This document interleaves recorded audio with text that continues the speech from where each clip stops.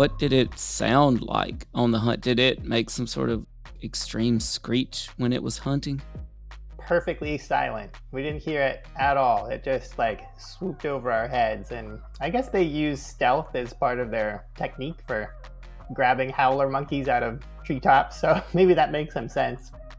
You know, when you watch movies like Hollywood movies and they show a bald eagle in the movie or a commercial or a TV show or whatever, the actual sound of a bald eagle sounds sort of pathetic to some people. It's kind of this little chirping, like.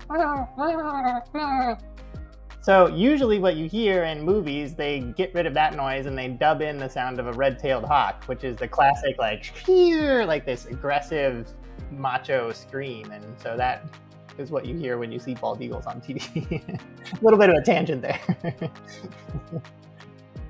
Catch part one of our interview with American ornithologist, author, and birdwatcher Noah Stricker on Monday, November 6th. Head over to BigfootUFO.com now and buy Birding Without Borders by Noah Stricker.